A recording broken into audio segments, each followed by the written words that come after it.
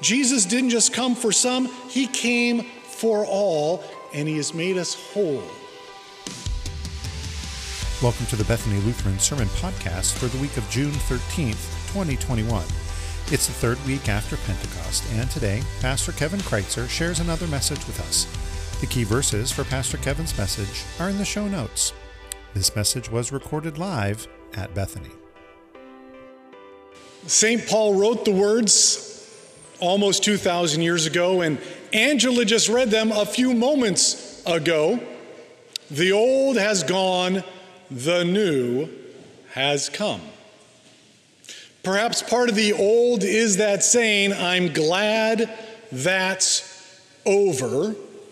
And perhaps there is something new for the people of God to say in its place. I don't know how many of you have said those words. I have many a time. I have been part of a sports team and an owner of a sports team. Well, the part was as a player, the owner is fantasy, but it's real to me. And in both cases, I have endured games and seasons in which I got beat all the time, pummeled relentlessly, even by friends in this community who kind of snicker when my team doesn't measure up. And I have finished a season and said, I am glad that's over. I can remember growing up in theater, both as an actor and on occasion in a musical where I had a solo. I remember once starting on the wrong note, ending on the wrong note, and hitting every note at the same time in between, and finishing that song saying, I'm glad that's over, the very thing that everyone heard me singing said as well. There are times we've all said, I'm glad that's over. Perhaps as pandemic restrictions are being lifted, and as we have endured a season of refraining from hugging, distancing, online learning, maybe trying to figure out what they're really saying behind that mask. And maybe there's a part of us thinking, I'm glad that's over. And as we've gotten to this point, I started thinking about the Israelites and the apostle to the Gentiles. The Israelites endured some restriction from their home. We've endured 14 months of restrictions. They endured 40 years of wandering in the wilderness. Loved ones who did not make it all the way. Many who suffered emotionally. Most suffered economically. As for the apostle to the Gentiles, he had a season himself. Listen to these words he wrote. On 5 occasions, I have received from the authorities 40 lashes minus 1. On 3 occasions, I have been beaten. Once I had stones thrown at me. 3 times I have been shipwrecked. I've spent a night and a day adrift at sea. I have been in danger from rivers and robbers in rural and metropolitan regions alike. I have gone without food and sleep and shelter. Yet when Paul ended that season, he didn't say, I'm glad that's over. In fact, he wrote these words. Suffering produces endurance. Endurance produces character. Character produces hope. And hope never disappoints because God's love has been poured into our lives. And the Israelites, for their part, when they finally made it to the promised land, looking back over that 40-year period in the desert, they didn't say, I'm glad that's over. They said, rather, remember how our shoes did not wear out, how our clothes stayed intact, how we ate from the hand of God, food our forefathers didn't even know. Now, had I been an Israelite or the apostle to the Gentiles, I probably would have said, thank God that's over. They said something else. Now, it's natural, I think, probably to cry, thank God that's over. I'm glad it's over. After you've gone through something that really went through you. But I think the cry, I'm glad it's over, is the cry of someone who's just gotten through something. Our God intends that we grow through everything. As restrictions are being lifted in our state, there may be some of you that are saying, I'm glad that's over. Maybe some of you have lifted them already. Maybe some of you are nervous about them being lifted. We might not all share the same perspective. That's okay. If someone shares a different perspective than you, if someone is coming from it from a different angle, it doesn't mean they're possessed by a demon. And if you don't get that, you need to listen to last week's sermon. It's podcast for us. Go to the Bethany website. Shameless plug. But there is one thing that I think we can all have the same perspective on. One thing we can all hold in common. And that's we have a God who doesn't merely desire that we get through things. We have a God who desires that we grow through all things. God desires that we grow through all things. And perhaps the key to doing so is imitating the apostle to the Gentiles or the children of Israel. It requires looking back a bit. So as we're coming into a new time, I'm going to ask you to continue to look back a bit so that you don't just get through this period in which we've gone through, but you grow through this period in which we've gone through. First thing to looking back is this: God was with us, God is with us. Say this after me: God is with us. God is with us. Wherever we go, He is there.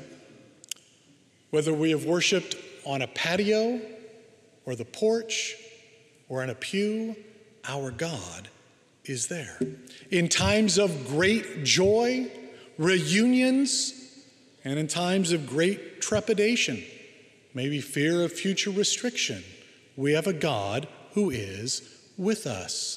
Through cloud and sunshine, He abides with us. Our God is with us. And our God was and is for us. Say this: God is for us. God is for us. Say it like you mean it. God is for us. God is for us. Your God is for you. We've lived through a period of suffering. Many have not made it. People have buried loved ones. Livelihoods have been lost. Many have suffered emotionally or economically. Addresses have been changed. Relationships have been harmed. Jesus knows all about it. The Son of Man, He said, has nowhere to lay His head. And while we've known isolation and separation, condemnation perhaps, and deception, so did Jesus. He knew isolation. Could you not keep watch with me? He knew separation. He came to His own, but His own would not receive Him. He knew condemnation. They mocked Him and spat on Him. He knew deception. Is it with a kiss that you betray me? Jesus knew them all because He came for all. Jesus didn't just come for some. To some who have cruised through this, if there are any, those who've been crushed by this, and there are many, Jesus didn't just come for some, He came for all, and He has made us whole. By His wounds, we are healed. If we have a God who is for us, who can be against us? And God is for us. That God who is with us, that God who is for us, is a God who was and is in us. Say this: God is in us. God is in us. More powerful than a virus or a vaccine is the value that is in you because you are his. Created in his image, redeemed with his blood, named for him in the waters of baptism, your God is in you. He lives in your heart individually. He lives in us as his body collectively. We have a God who is in us. Whether we are gathered to praise his name or scattered to proclaim it, we have a God who is in us. And you know the drill by now. God is through us. Maybe you don't know the drill by now. You're supposed to repeat after. There you go. Long after this pandemic is past, there will be those who still dwell in isolation. Long after the illness is forgotten, the sickness of sin will remain. When our collective trauma is perhaps dissipated, there will be many who still dwell quietly in their own personal trauma. Long after the season is over, its memory will endure, and I'm not sure that's a bad thing, because it can remind us that we have a God who is with us and for us and in us and through us reveals his goodness and his grace, his love and his mercy, his presence and his faithfulness on all occasions, that we might be a people who don't merely get through anything, but a people who grow through everything, more and more into his likeness, more and more into the people he is calling, recreating, and christening us to be in Christ Jesus, in whose name we'll pray if you'll join me. Almighty God, we pray that we would not merely get through things, certainly not this period and this season unlike any other most of us have lived through, but that we would grow through it in likeness to you, the God who is with us and for us, in us and through us, to the glory of your holy name in which we pray. Amen. Thank you for joining us today. A video archive of our online worship services, including today's message, can be found on our YouTube channel and at www.bethanylutheran.org. Links for both of these are in the show notes. If you would like to support this podcast or the ministry of Bethany Lutheran Church in Long Beach, California, you can text the word GIVE to 562-210-0463. That's GIVE, G-I-V-E, to 562-210-0463. Join us next week as Pastor Mark Siegert shares a message with us.